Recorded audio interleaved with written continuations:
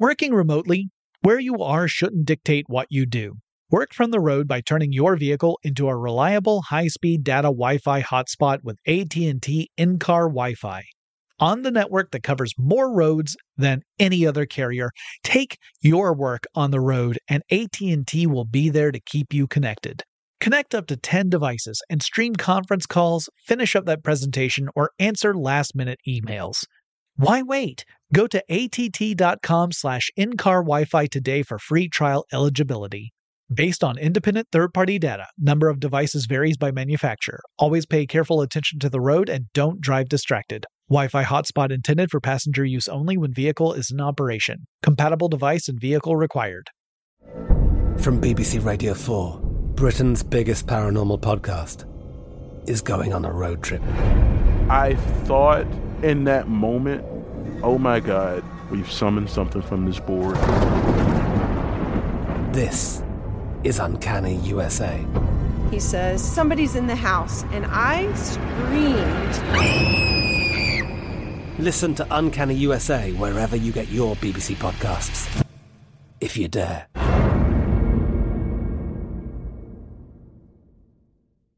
When you think about the future, what kind of technology do you envision? Whatever the future holds, artificial intelligence will undoubtedly be at the heart of it all. Join Graham Class as he hosts Season 2 of Technically Speaking, an Intel podcast, and hear from the minds transforming healthcare, retail, entertainment, personal computing, and more with the help of AI. Tune in every other Tuesday and explore the latest technology that's changing our world today and creating a more accessible tomorrow. Listen to Technically Speaking, an Intel podcast on the iHeartRadio app, Apple Podcasts, or wherever you get your podcasts. What's up, this your boy Lil Duval, and check out my podcast, Conversations with Unc, on the Black Effect Podcast Network. Each and every Tuesday, Conversations with Unc podcast feature casuals and in-depth talk about ebbs and flows of life and the pursuit of happiness. Unlike my work on stage, I tap into a more serious and sensitive side to give life advice and simply offer words of encouragement, yet remind folks to never forget to laugh. Every Tuesday, listen to Conversation with Unc, hosted by Lil Duval on the Black Effect Podcast Network, iHeartRadio app, or wherever you get your podcasts. Presented by AT&T. Connecting changes everything. Welcome to Tech Stuff, a production from iHeartRadio. Hey there and welcome to Tech Stuff. I'm your host, Jonathan Strickland. I'm an executive producer with iHeartRadio, and how the tech are you? It is time for the tech news for Thursday, January 27th, 2022. The Journal of Public Health recently posted a study that shows anti-vaccination groups on Facebook were sowing the seeds of mistrust regarding COVID-19 and COVID-19 vaccines before there was even an organized vaccine development program from the United States government. According to the study, the groups were circulating misinformation about COVID-19 and vaccines for COVID-19 as early as February 2020. And heck, that's before we started seeing lockdowns in various cities around the world and in the United States. I was still on vacation in February 2020 at the point where these stories were starting to circulate. And in fact, I was starting to wonder if I would ever get back home, but I did. Anyway, the researchers identified the anti-vax groups that were most active on Facebook at that time, and they have some pretty remarkable names. Names like National Vaccine Information Center, which makes it sound like it's some sort of official agency that focuses on vaccines, but in fact it was a disinformation campaign designed to promote conspiracy theories and anti-vax messaging and undermine confidence in vaccinations in general. Two of the other four anti-vax groups that the research report named have similar names to that. One is Vaccination Information Network, and the other is Vaccine Machine. And the four groups that the researchers identified had posted around 2,060 times on Facebook from February 2020 to May 2020, and about half of those posts mentioned COVID-19. Presumably the other half were just kind of more generally anti-vax. The study really pulls back the curtain on some important things. One is that misinformation campaigns really got the jump on U.S. public health officials. Those deceptive posts came out well before we started getting, reliable information from organizations like the CDC, for example. Another is that this is yet more proof of how Facebook facilitates the spread of harmful information. I'm not saying that the platform creates harmful information, but it definitely facilitates the spread of it. And I know I'm beating a dead horse here. I know I've talked about this countless times, but Facebook's entire business model depends upon people spreading and engaging with content on Facebook. I mean, that engagement is a commodity that Facebook sells to advertisers. So it financially benefits Facebook when these things happen. And it was really only after massive pressure that the company indicated it would do anything about it. In fact, that's what a lot of those internal papers that Frances Hogan leaked to the authorities and press indicated, that when there were voices inside Facebook that were warning about stuff like misinformation campaigns, they were often ignored or silenced. Anyway, the study is titled Faster Than Warp Speed: Early Attention to COVID-19 by Anti-Vaccine Groups on Facebook. Warp speed is a reference not to Star Trek, although, indirectly, yes, but more directly to the United States government's project to fast-track vaccine development for COVID-19. The big news at Activision Blizzard this month has mostly been about how Microsoft announced it was going to acquire the company by the end of fiscal year 2023, assuming regulatory bodies around the world don't throw the deal off track. But there's more going on at that company than a big acquisition. Employees at Raven Software, which is a division within Activision Blizzard, have formed a union. Specifically, the employees I'm talking about are 34 quality assurance or QA testers within Raven Software. They are the ones who have unionized. Now, part of the unionization process, which I've actually seen firsthand now, involves the union potentially reaching out to the company and asking that the company formally recognize the union. Like essentially saying, hey, we have a threshold of employees who want to unionize, and here's maybe some union cards that people have signed that we're hoping that you will recognize this as a union. And this can go a couple of ways. The company can choose to voluntarily recognize the union, and that process isn't necessarily straightforward. There's usually some back and forth between the company and the union organizers to determine who's actually covered by the union, etc. Or a company can choose to not voluntarily recognize the union, and that's the way Activision Blizzard chose. So now those QA testers at Raven are going to have to file with the National Labor Relations Board, or NLRB, in order to get permission to hold a union election. So the election is a more formal process, and ultimately what it does is if the election passes, if a majority of employees vote in favor of a union, that serves as evidence that they do in fact want to unionize, and should the election pass, then the NLRB will certify the union, and that means that companies are going to have to deal with union representatives for the purposes of collective bargaining for things like compensation and benefits and that kind of stuff. Raven released a statement expressing disappointment that Activision Blizzard did not voluntarily recognize their union, but expressed confidence that the outcome will still be the same, that in fact the election will show that the employees wish to unionize. As for what this means when Microsoft takes control of Activision Blizzard, assuming that deal goes through, well, Microsoft is also not known for being super enthusiastic about unionization. It's a kind way of putting it. But anyway, just want to say I stand with the QA testers at Raven. Solidarity. Speaking of unions, organizers at Amazon's JFK 8 Fulfillment Center in Staten Island, New York, have reached the number of signatures they need in order to hold a union election vote. The group had previously attempted this last year, but they did not get enough signatures. To merit a vote on whether or not to form a union, organizers need to secure the signatures of 30% of the overall workforce that express interest in doing so. Unsurprisingly, Amazon representatives have protested this whole move, and they question if the signatures that have been gathered are even legitimate. They argue that the previous attempt from last year shows that workers at the fulfillment center are not interested in organizing, and that besides, quote, our employees have always had a choice of whether or not to join a union, end quote. Now, pardon my skepticism here, but Amazon is also the company that got a slap on the wrist in the wake of a different union vote, one that took place at a fulfillment center in Alabama. And in that case, in which employees voted against forming a union, and Amazon was, really happy about that, the organizers alleged that Amazon reps had interfered with the election process. That objection was sustained by the National Labor Relations Board, and the NLRB authorized a new vote. And that new vote has not yet happened. But essentially, Amazon has a history that seems to indicate that the company is very keen on discouraging unionization. And on a related note, Amazon made headlines last year when journalists reported that the company had launched an influence campaign to make Amazon seem like a super awesome place to work.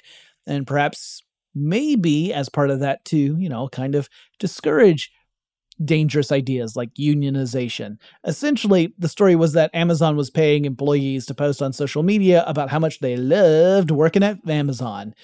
And specifically, folks at warehouses and fulfillment centers were encouraged monetarily, that is, paid to post positive stories about their work experience. This program began in 2018, during a time when folks were kind of scrutinizing Amazon's working conditions, which were reported to range from not so great to degrading and inhumane. Some of the stories were pretty awful. I mean, if my employer set performance targets for me that I could only meet if I were to pee in a bottle rather than take a bathroom break whenever I needed to go, I would call that dehumanizing. And I work from home, not in a warehouse. And that's the kind of stuff that was being reported out of Amazon fulfillment centers. Now, the program of promoting Amazon as a great place to work consisted of more than 50 online accounts on Twitter, all using the appended title of Amazon FC Ambassador, and many of them using similar or sometimes identical content inside their posts, all of which positioned Amazon as a hunky-dory kind of place to work, almost like Willy Wonka's chocolate factory. The strategy did not work. Folks called it out right away, and it now appears that Amazon has completely scrapped the program by the end of last year, and then got to work essentially wiping away any trace that it was ever a thing.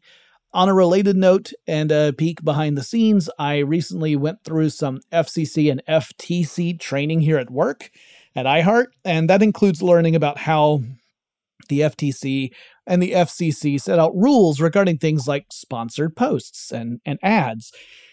Like content creators, we're obligated to indicate when something is an ad or a sponsored piece of content. We are not supposed to pass it off as if it's our genuine thoughts if we wouldn't have done that otherwise.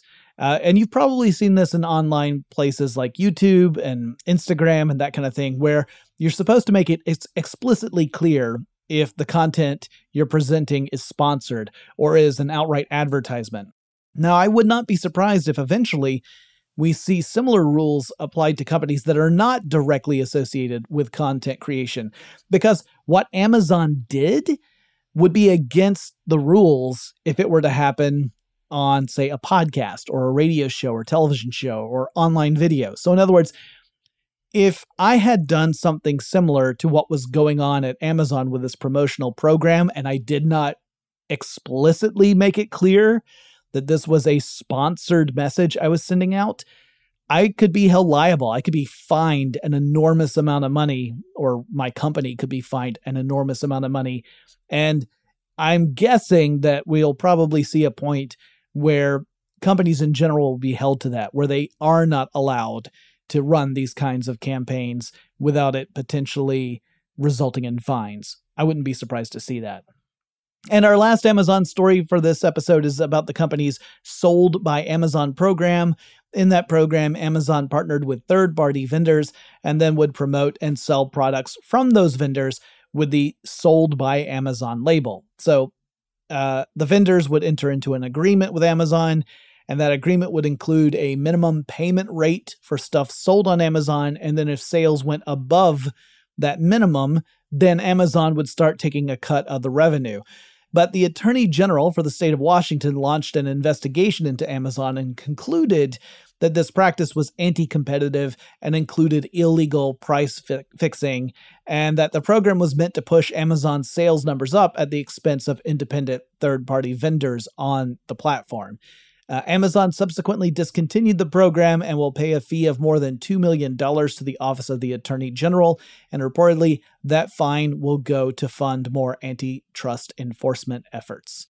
We've got a lot more stories to cover, but before we get to that, let's take a quick break. Working remotely, where you are shouldn't dictate what you do. Work from the road by turning your vehicle into a reliable high-speed data Wi-Fi hotspot with AT&T in-car Wi-Fi. On the network that covers more roads than any other carrier, take your work on the road and AT&T will be there to keep you connected. Connect up to 10 devices and stream conference calls, finish up that presentation, or answer last-minute emails. Why wait? Go to att.com/in-car Wi-Fi today for free trial eligibility. Based on independent third-party data, number of devices varies by manufacturer. Always pay careful attention to the road and don't drive distracted. Wi-Fi hotspot intended for passenger use only when vehicle is in operation. Compatible device and vehicle required. I'm Katya Adler, host of The Global Story. Over the last 25 years, I've covered conflicts in the Middle East, political and economic crises in Europe, drug cartels in Mexico. Now I'm covering the stories behind the news all over the world in conversation with those who break it. Join me Monday to Friday to find out what's happening, why, and what it all means. Follow The Global Story from the BBC wherever you listen to podcasts. When you think about the future, what kind of technology do you envision? Whatever the future holds, artificial intelligence will undoubtedly be at the heart of it all. Join Graham Class as he hosts Season 2 of Technically Speaking, an Intel podcast from Ruby Studio in partnership with Intel. Explore the future of technology that's rapidly evolving our world today with the help of AI. There is still so much work and research needed to fully understand the power and potential of AI, and Intel is at the forefront of implementing AI in revolutionary technology that's changing the world we live in for the better. In each episode, Graham interviews the minds transforming medicine and healthcare, retail, entertainment, personal computing, and more, while pioneering new uses for AI in these spaces. Tune in every other Tuesday and explore the latest technology that's changing our world today and creating a more accessible tomorrow. Listen to Technically Speaking, an Intel podcast on the iHeartRadio app, Apple Podcasts, or wherever you get your podcasts. Today I'm going to give you some straightforward advice on how to deal with naughty kids. How about instead of timeouts, time-ins? Time for you to start paying some bills. I'm JB Smoove, and that was a full episode of my new podcast, Straightforward, inspired by guaranteed straightforward pricing from AT&T Fiber. Get what you want without the complicated. AT&T Fiber, live like a gigillionaire. Available wherever you get your podcast. Limited availability in select areas. Visit AT&T.com/hypergig for details.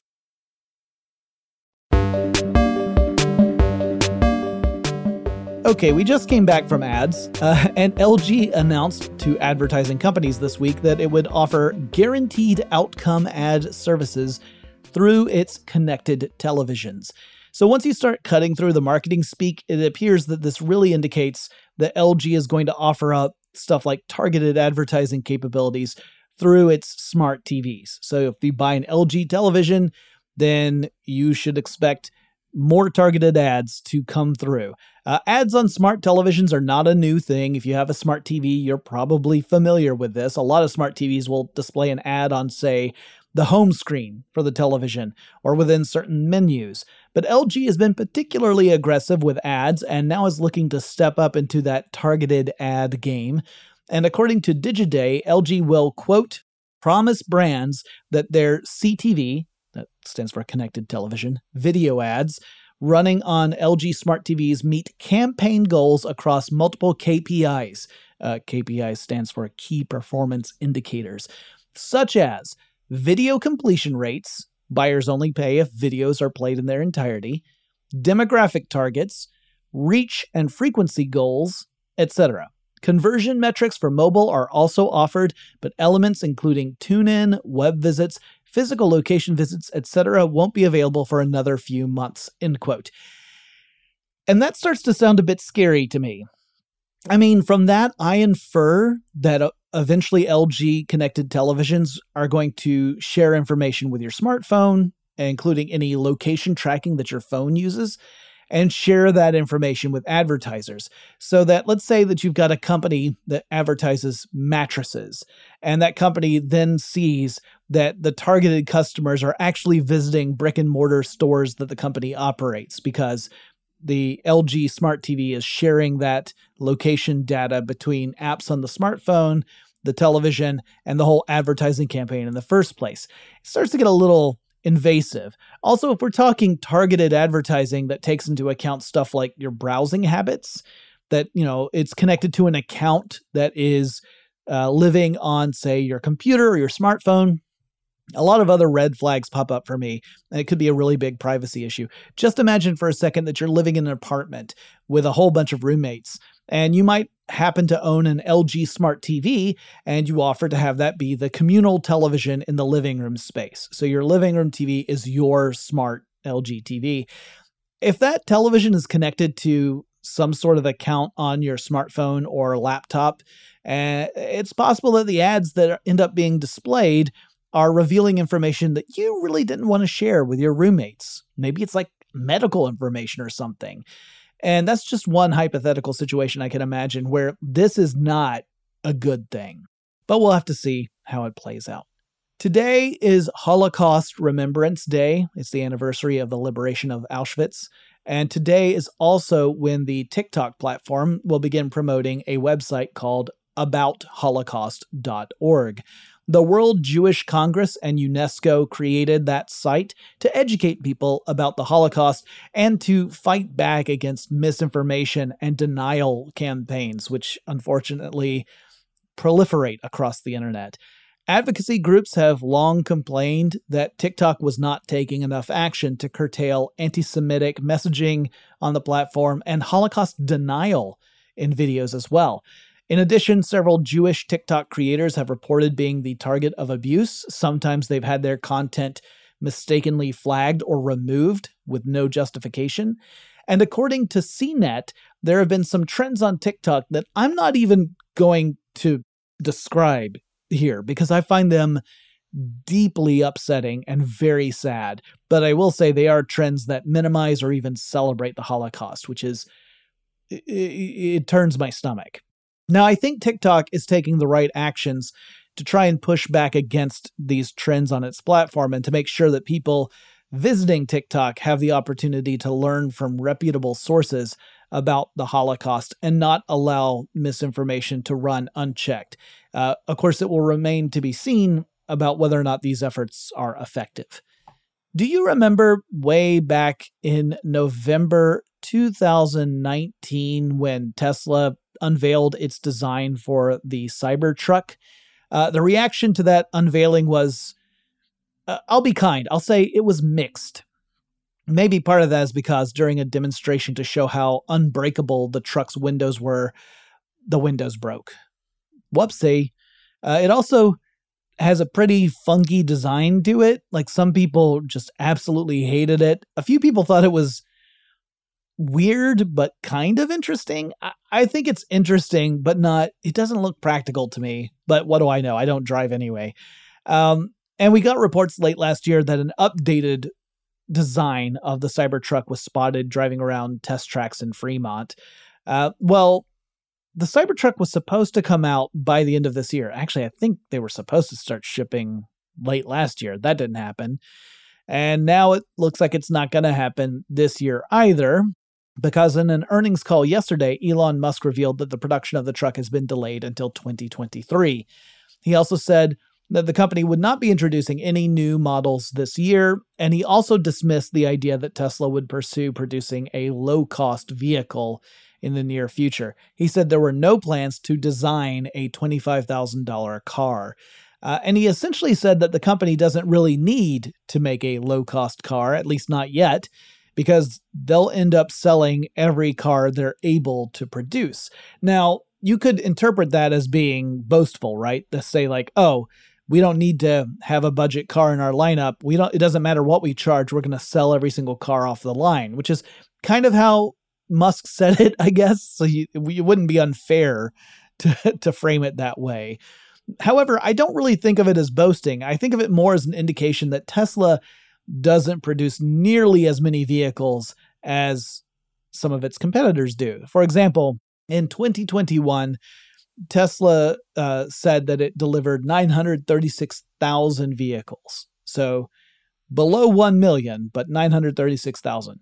Toyota, meanwhile, produced 7.6 million vehicles at the end of their last fiscal year, which was at the end of last March.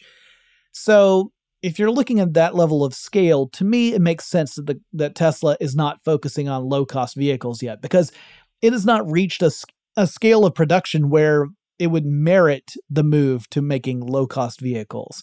In fact, it might not even be financially feasible to make low-cost vehicles right now because of those issues of the scale of production.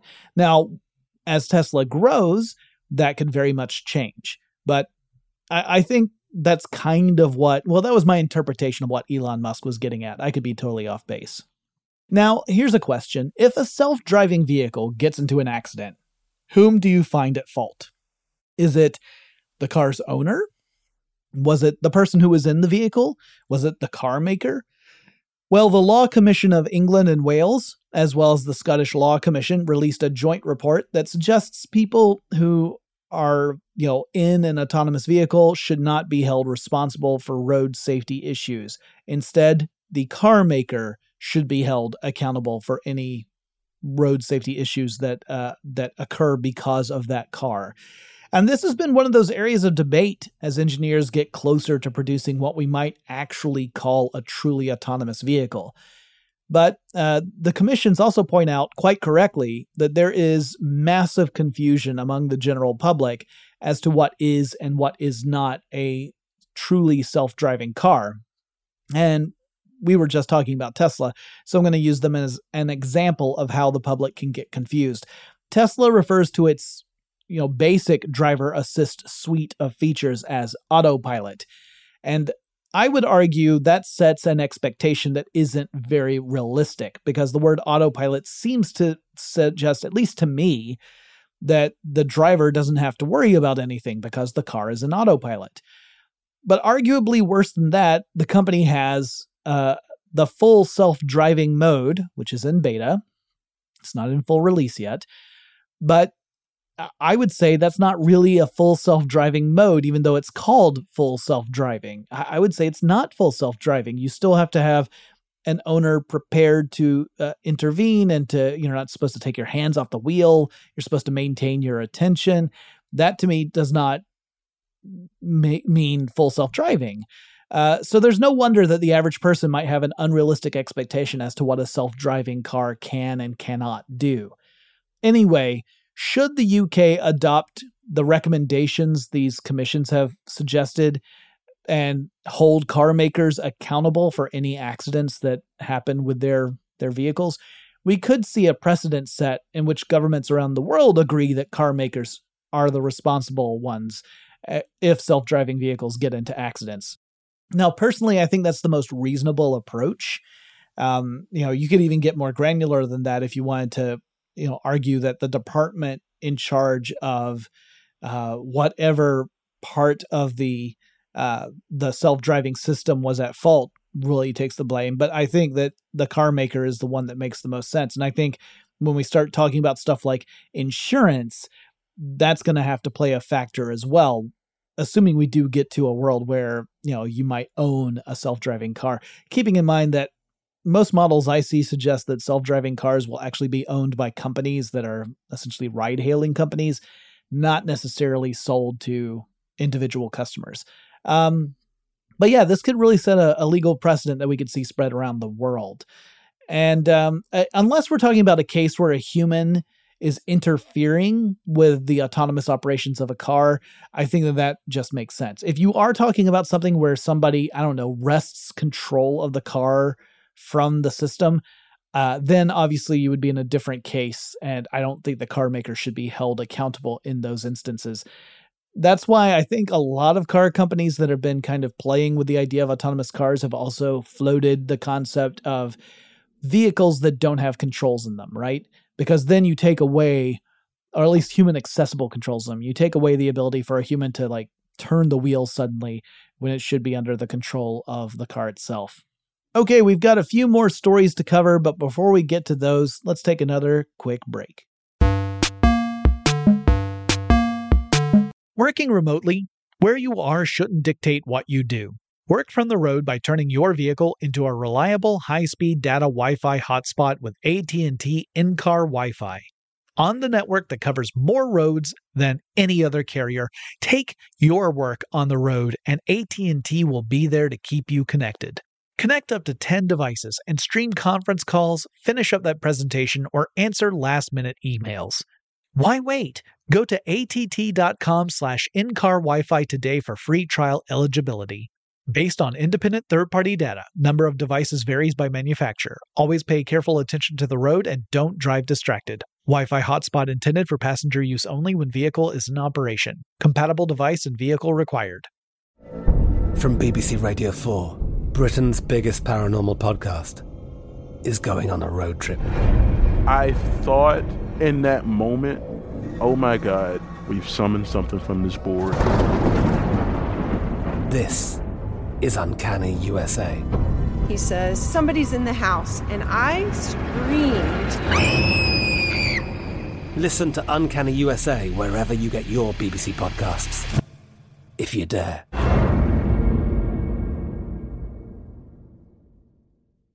When you think about the future, what kind of technology do you envision?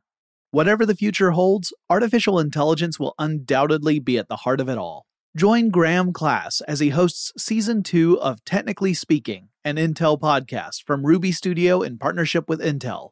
Explore the future of technology that's rapidly evolving our world today with the help of AI.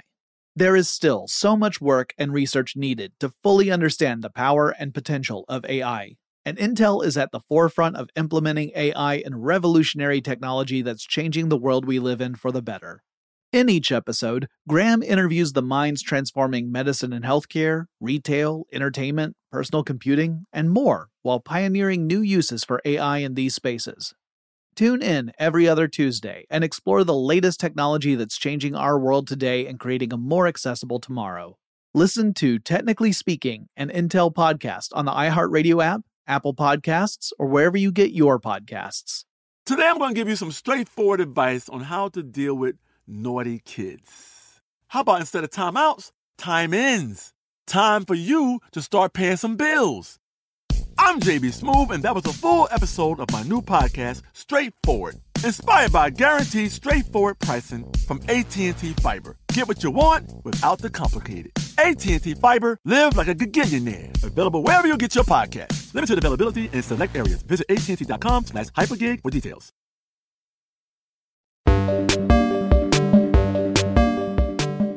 Block Incorporated CEO Jack Dorsey is probably sweating a little bit right now. Block Inc. used to be known as Square, which is its famous product and service. You probably have encountered a Square dongle at some point. These are typically, it's a device that you plug into something like an iOS device, like an iPhone or tablet, an iPad, and it allows you to process credit card payments. And the tablet or phone acts as the communications node that then works with the back end of the credit card companies, and you can use the iOS device as a point of sale, and it's very useful for small business owners. Well, Apple has recently announced that it is working on a service that will allow those small business owners to accept payments directly through their iOS devices without the need for an additional piece of hardware, like a Square dongle. And so it's just saying, well, we're going to offer that as a native capability in our devices. So if you want, you can use our payment system and you don't even have to have like a Square account or anything like that. And there aren't a whole lot of details here, but Bloomberg suggests that Apple's going to use NFC technology as the foundation. NFC stands for Near Field Communication.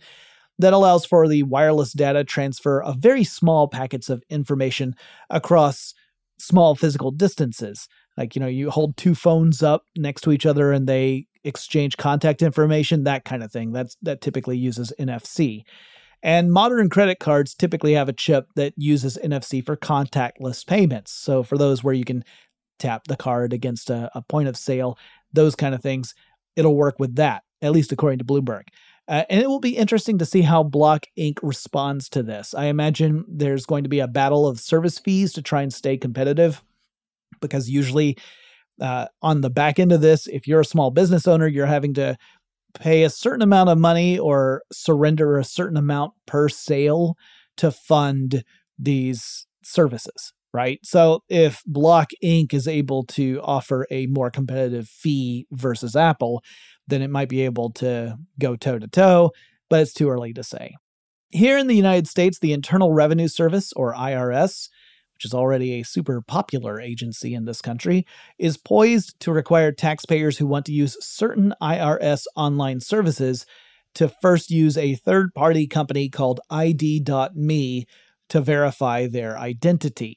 And, it makes sense that the IRS wants a way to authenticate that a person is whom they claim to be, particularly when you're talking about stuff that relates to taxes or accessing sensitive documents that relate to a person's income.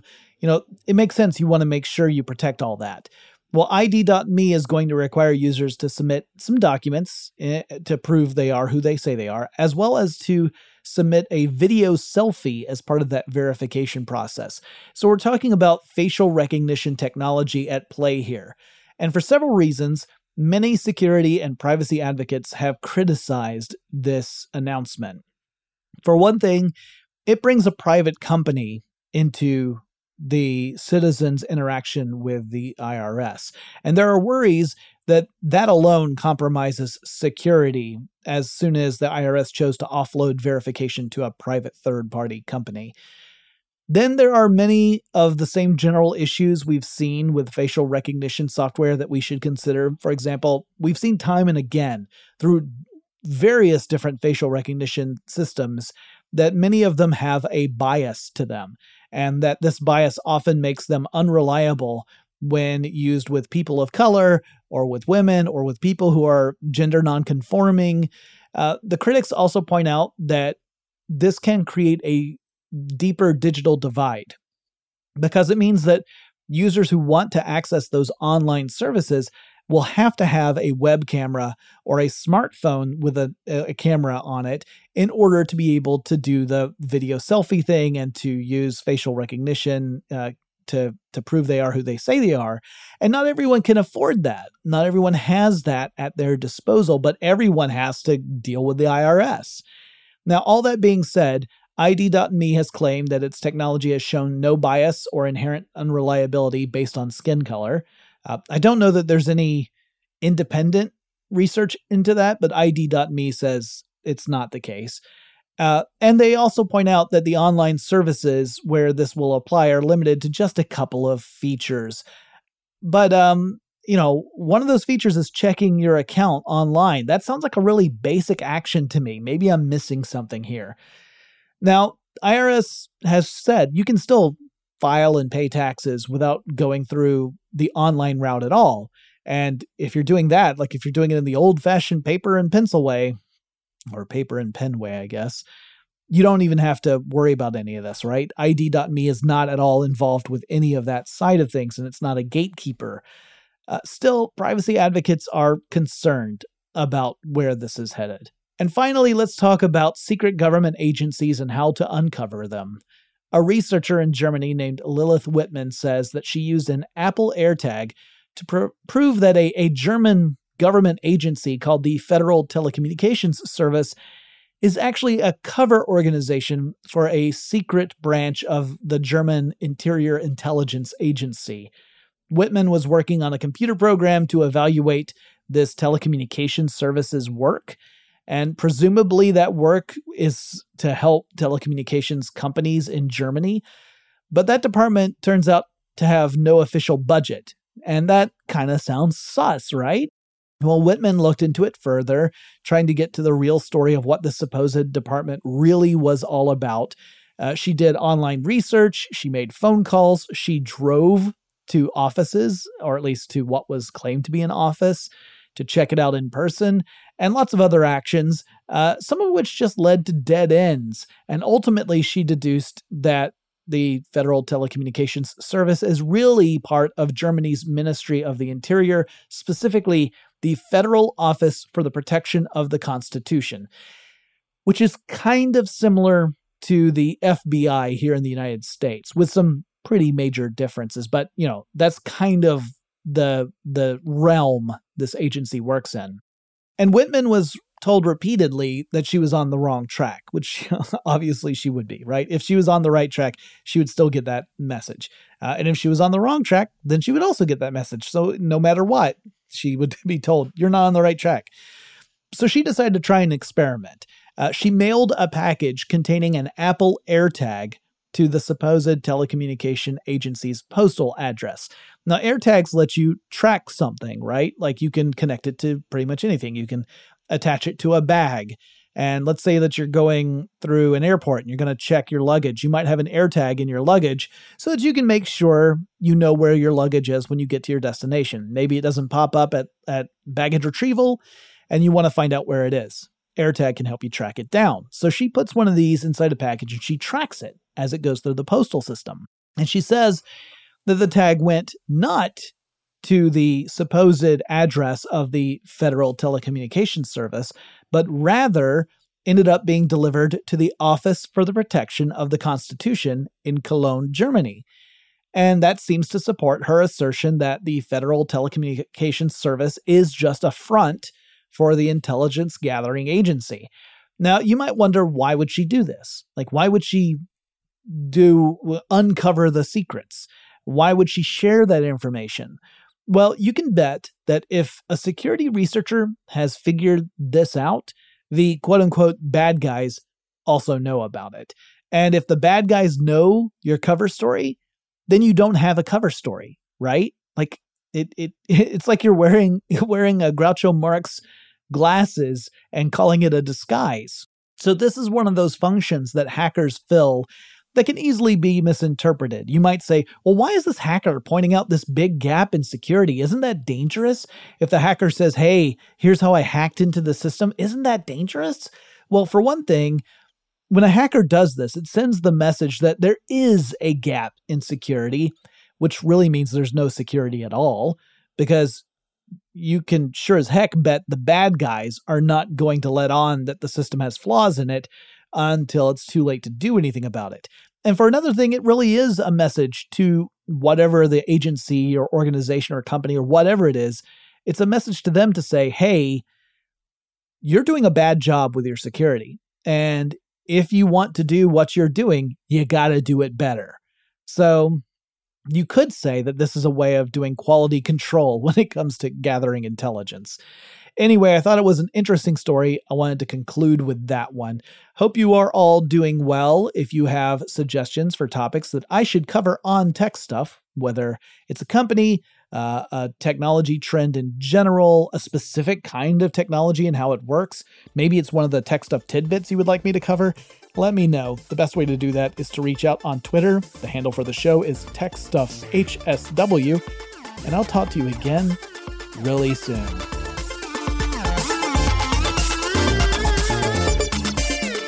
Tech Stuff is an iHeartRadio production. For more podcasts from iHeartRadio, visit the iHeartRadio app, Apple Podcasts, or wherever you listen to your favorite shows.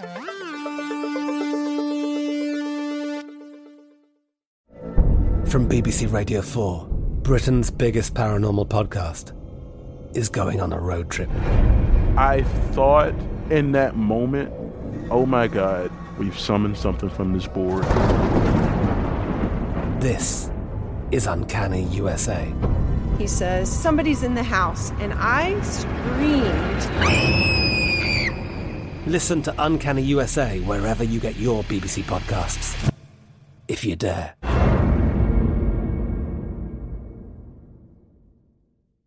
If a new house is on your wish list in the next 5 years, grow your savings faster and experience your dreams with an Ohio Homebuyer Plus account from Kemba Financial Credit Union. A savings account specifically designed to save for a new home, where you can earn 7% APY, a $500 matching bonus, and a $1,500 mortgage closing cost credit. Learn more at Kemba.org. Offer expires March 31st, 2025. APY equals annual percentage yield. Restrictions apply. NMLS 292230. Equal housing lender. Federally insured by NCUA. Xumo Play is your destination for endless entertainment. With a diverse lineup of 350 plus live channels, movies, and full TV series, you'll easily find something to watch right away. And the best part? It's all free. Love music? Get lost in the 90s with iHeart 90s. Dance away with hip-hop beats and more on the iHeartRadio music channels. No logins, no signups, no accounts, no hassle. So what are you waiting for? Start streaming at play.xumo.com or download from the app and Google Play stores today. All you can stream with Xumo Play.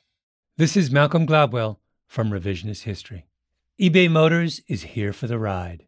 With some elbow grease, fresh installs, and a whole lot of love, you transformed 100,000 miles and a body full of rust into a drive that's all your own.